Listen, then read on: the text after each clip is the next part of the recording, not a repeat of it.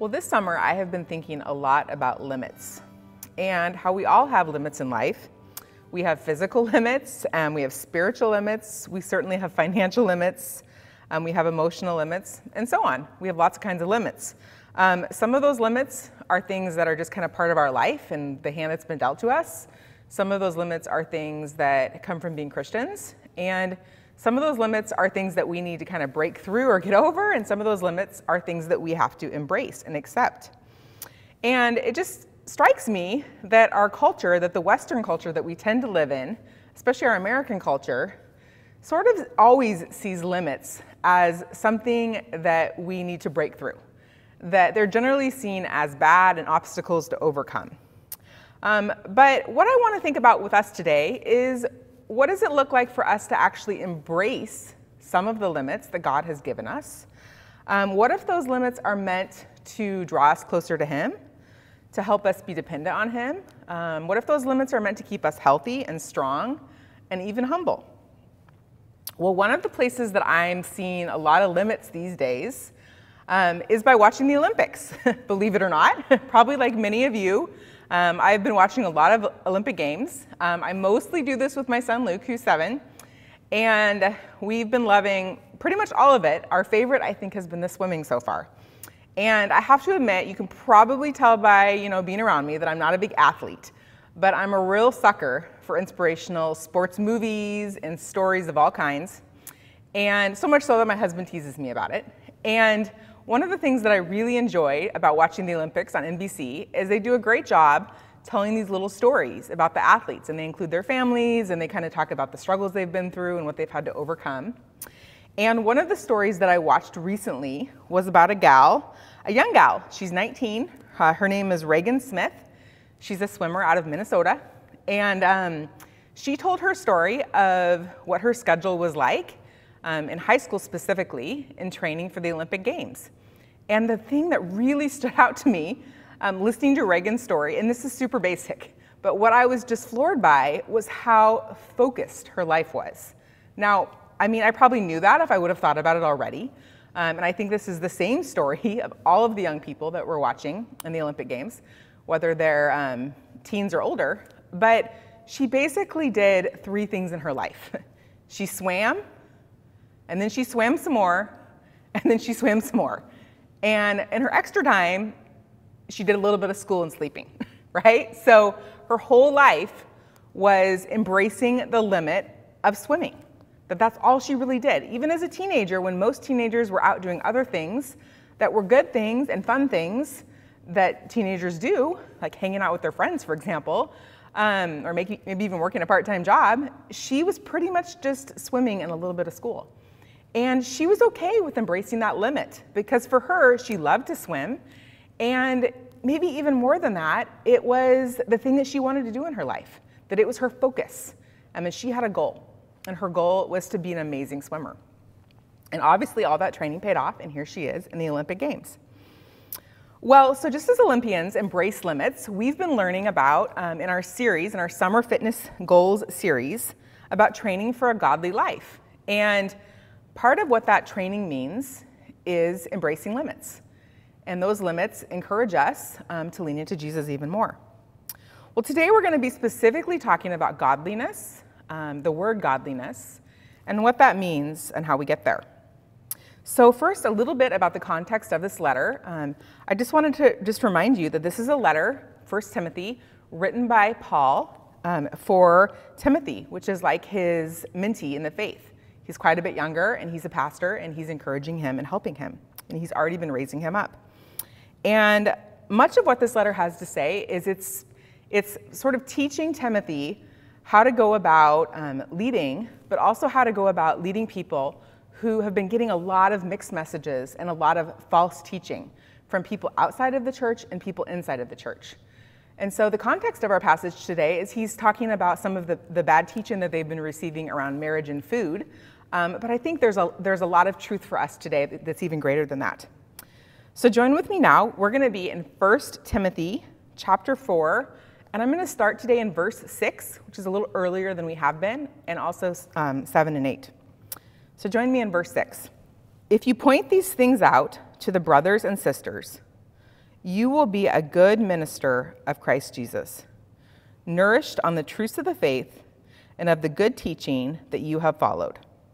Have nothing to do with godless myths and old wives' tales. Rather, train yourself to be godly. For physical training is of some value, but godliness has value for all things, holding promise for both the present life and the life to come. Well, one of the themes of Paul's pastoral letters, which is the letters that he writes to individuals, is the theme of godliness. I don't even remember, there's like 15 or 20 times where he uses the word godly or godliness, and it's primarily in the pastoral letters. And I have to admit, going into this sermon series, I was just sort of wondering, like, what really is godliness? Like, it's sort of one of those Christian-y words that we throw out, and what does it really mean? And so, in true Angela form, I did a deep dive, and I just looked up, what does Paul mean by godliness? What does the dictionary have to say? What does it mean when he uses it other places? And here's one definition that I found really helpful. So I'm just going to read it slowly. It says, godliness is a careful observance of the laws of God, proceeding from love and reverence for the divine character and commands. Okay, so godliness is a careful observance of the laws of God, but really it proceeds from reverence of the divine character and commands. And so what stood out to me from that is that godliness it's sort of like a state of being, that it's a way that we live our life, that it's our behavior, it's our priorities, and it has to do with the purposes of God in our life and the plans that he has for us. And ultimately, it isn't just us following a rule or doing the right thing, X, Y, and Z, checking off the box, that it springs from a place of love and reverence. And so what exactly is reverence? That's kind of another Christian word that we don't really understand. Well, reverence is basically awe. It's a sense of awe, a sense of amazement. And it also comes from a sense of respect and love. That just as we might revere somebody in authority over us, who we admire and respect and love, but also listen to them and want to do what they say is right, that's the same word that it means for us to have a sense of godliness in our lives, that we have that same love and respect, admiration, reverence towards God. And out of that, we have a life that reflects that we live in alignment with the purposes and the plans that he has for us. So we know that godliness really stems from that love relationship. So what do we learn about this from Scripture, from the other letters? Well, 2 Peter 1:3, this is also Paul, and this is what he has to say about living a godly life. He says, verse 3, his divine power has given us everything that we need for a godly life. Okay, so same word, for a godly life, through our knowledge of him who has called us by his own glory and goodness. Okay, so Jesus, he's pointing towards Jesus, that Jesus' divine power has given us what we need for that godly life. And then earlier in this first letter that we talked about, 1 Timothy, Paul actually points to it again. So here I'm going to read from 1 Timothy. This is chapter 3, verse 16. And this is what Paul has to say about godliness. He says, beyond all question, the mystery from which true godliness springs is great. Okay, so the mystery of true godliness is great. But what do we know about the word mystery used in the New Testament? Well, it's basically always pointing towards Jesus. Jesus is the mystery, right? So then he follows it up and he says, he appeared in the flesh, was vindicated by the Spirit, was seen by angels, was preached among the nations, and was believed on in the world and was taken up in glory. Okay, so Jesus, beyond all question, is where true godliness springs from. Okay, he is the mystery of where the godliness comes from. And what I think that means for me is that when we look into Jesus, when we're in relationship with him, when he is our God, when he is the one that we come to and sit with, when he is the one that we listen to, that he is the source of our godliness, that his Spirit changes us and helps us to be godly like he is. So then the question is, so what's the goal? How do we get there in terms of godliness? Well, we look unto Jesus, but specifically, what does that mean for us to look unto Jesus? Well, now we're going to hit back here to the first thing that we read, 1 Timothy chapter 4, verse 6. So let me read it to you again. You will be a good minister of Christ Jesus, nourished on the truths of the faith and the good teaching that you have followed. So what does it mean for Timothy, for us to be a good minister of Christ Jesus? Well, it means for us to be nourished, and specifically nourished on the truths of the faith and the good teaching that, in this case, Timothy had already received. And so the word nourished is a really great word because it really is kind of complicated. It isn't just a one-time eating or feeding or nourishing. It's pointing to a pattern. Just like a child would be nourished in their family, or a church would be nourished together and grow out in mission, it's talking about a sense of a pattern of eating healthy, of being sustained, of flourishing individually, flourishing together. And what I like to think about with this word nourishing is that it isn't just like a happenstance thing.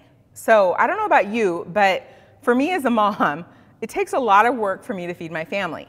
And I have to plan the meals, I have to shop for the meals, I have to prep the meals, I have to cook the meals, and then I have to clean up after the meals, right? Which is probably my least favorite part. But it's a lot of work for me to do that. And it's worth it because it means that I have healthy kids and that we get to have a time together eating every night as a family. And so it's nourishing in more ways than one, right? When we eat together, we're nourishing our bodies and we're also nourishing our family unit and helping us to grow together. And it's a lot of work, but it's worth it. And that's what I think of Paul is getting at here when he's talking about nourishing ourselves on the good word, the good teaching. That it's not just about that one-time thing, that it's the process of us being nourished. And so one of the things that I was thinking about in terms of being nourished is just the reality that we are surrounded by a lot of things that sometimes keep us from choosing the nourishing things. Right? And so it kind of took me back to Michael's sermon that he preached last week when he talked to us about doing the time audit. So remember, he encouraged us to go through our time and sort of take notes about what we were spending time on. And I thought that was such a great reminder, just to be mindful of what we're doing with our life. And I've been doing it, maybe not as intensely as some of you, but it's definitely been in my mind and in my thoughts. And the number one thing that has stood out for me personally when I've been doing my time audit is how much time I spend on my phone, right? So just pretend that I'm holding it for you right now. That my phone is a huge time suck, and maybe even more than that, I would describe it as an energy suck. That it's constantly throwing input at me in the form of texts and emails, but maybe even worse than that in terms of news and apps that I have, and it's sort of overwhelming sometimes. And I find myself just picking it up pretty much out of boredom or just kind of wanting to like do something sometimes. Like it's become a bad habit just to kind of open it up and see what's on there in that moment. And it's a distraction. It's a distraction from the things that are better in my life. And so as I've done my time audit, that's the thing that I have been really convicted about, is that I need to do a better job putting down my phone and not mindlessly scrolling through news articles or whatever I might be tempted towards, because it's taking me away from the things that I really want to focus on, which is the people in my life and the things that God has given me to do. Well, I wanted to tell you a little bit of a backstory about that. So several years ago, when my kids were really little, it was when social media was starting to be like really popular. I would say it was probably like peaking in terms of people of my demographic. And at that point in time, I only had a computer. I didn't have a smartphone, right? So true confessions about how old I really am. And I remember spending way too much time on social media. And for me, it felt like that was my connection. Here I am at home with my kids. That was my connection to other people. But what I realized over time is that it actually wasn't making me feel really connected to other people. I mean, there was value in it, right? Maybe in keeping up with friends that are far away and whatnot. But it was actually sort of stressing me out, that it was putting me into a place of being discontent with what I had. And it was also making me like stressed out when people would post things that were mean or that I didn't agree with. It would cause a lot of anxiety for me. And it started to chisel away at my presence in my family and my mental health. And so eventually the Holy Spirit just spoke to me really clearly, just in a quiet time one day, a quiet space, and just urged me that it was time for me to get rid of that. And so I did, and I truthfully never looked back. And I still do a little bit every now and then, but even when I do, I'm reminded that it's just not good for me. And so that's kind of an example of a time audit that I did at a previous time. And I'm still seeing it play out in my life today, especially with news and reading things online. that it's just healthier for me to set that limit and to say, Angela, like, let's put the phone down and focus on the people that are present with you today. And then that opens up space for me to be nourished, right? So that's what we're talking about in the word today, is the word nourished. And as I set the things down and say no to them, I have more space in my heart and more energy to be nourished by the good things that God has given me. Well, last week, Matt and I celebrated our anniversary, and as we typically do, we took our kids out to dinner. Yes, I know that not everybody takes their kids out to dinner on their anniversary, but it's kind of how we roll. And maybe that's because we're like not big people that eat out a lot, but it's fun for us, it's fun for our kids. And so we decided to take our kids up the hill to a little restaurant up the hill that we have gone to before, that we enjoy. And, you know, it's just kind of a simple place. It's nothing fancy, but we like it. And we got there, and as soon as we walked in the door, one of our children, who will remain nameless, announced that they were too full. They were not hungry for dinner. And honestly, this was sort of irritating. I mean, here we are, like, we're trying to have a celebration, we're trying to do something fun, and this child says they're not hungry and whatnot. And well, of course, it comes out, you know, as we progress. The rest of us are eating the dinner and enjoying it. And the child says, well, the reason that I'm not hungry is because I had a whole bunch of goldfish crackers at 4 o'clock this afternoon, right? Unbeknownst to the parents. So, well, this is kind of like the quintessential, you know, don't eat a snack, you're going to ruin your dinner, right, of that story. And the thing that stood out to me is, sure, it's like easy for me to be irritated with this, but the truth of the matter is I'm kind of the exact same way, right? Like this is sort of pointing towards human nature, this story, that we tend to kind of sometimes mindlessly eat things, and I don't just mean food. I mean, we just take in a lot of content in our lives, whether it's our thoughts, whether it's our media, whether it's shopping, who we're hanging out with, that sometimes we don't think a lot about. And then it ends up stealing from us having an opportunity to be nourished and for the better thing, which in this case was a celebration, something that was to be looking forward to. And so it's just a good reminder for us that we need to have limits when it comes to what we're putting into ourselves. And the question that I'm just always asking myself now is, what am I mindlessly snacking on? When I pick up my phone, what's the goldfish for me? Well, I'm going to close today with one type of limits that's related to nourishing. And I have to admit, you're probably going to groan a little bit, but bear with me. So the rhythm that I'm going to talk a little bit about is the rhythm of fasting, okay? Now groan, okay, everybody groaning. And I know that fasting is really hard for us here in America especially. And I think that's because we are a culture that's trained to want to have a good life, right? Like we have all these little sayings, and I say them too, and one of my favorite sayings right now is living my best life, right? So if we're doing something together that we enjoy, I'll just kind of joke and I'll say we're living our best life, right? Or treat yourself. That's another one of our favorite sayings right now in our culture. And we like to think of ourselves as people that are living the good life, right? And I just saw a license plate today when I was driving here that said something about how their life was great because they live in Gig Harbor, right? Like this is just the culture that we live in, that we want to always be living our best life, and we want to be comfortable, and we want to be happy, and we want to be full, right? Full of all the good things that we think are good. So it's hard for us to fast because fasting by nature is saying no to good things, right? It's saying no to things that we consider to be good. It's a limit. It's a self-imposed limit. It's not a limit that our circumstances or anyone else puts on us. It's us pressing into a limit that we're choosing for the sake of being nourished in a different kind of way. Well, we know that fasting was a normal part of the Jewish life, and Jesus fasted. He talks about it. The New Testament church practiced it, and it's just kind of mentioned frequently as something that they did. And I think it's important for us to remember it's not about control, okay? It's not about manipulating God, that it's voluntary, and that it's really meant to be something that ultimately is useful for us in kind of a big picture kind of way. So here's a quote that I read from Adele Calhoun, who's an author and a spiritual director, and I thought this was really useful. She said, "Fasting is an opportunity to lay down an appetite for food, for media, for shopping, This act of self-denial may not seem very huge because it is just a meal or a trip to the mall, but it brings us face to face with the hunger in the core of our being. Fasting exposes how we try to keep hunger at bay and gain a sense of well-being from life's comforts. When we taste the difference between what truly nourishes our soul, the living bread and the life-giving water of Jesus, and what is not simply junk food. Okay, so that's an invitation to the truth about what fasting might look like.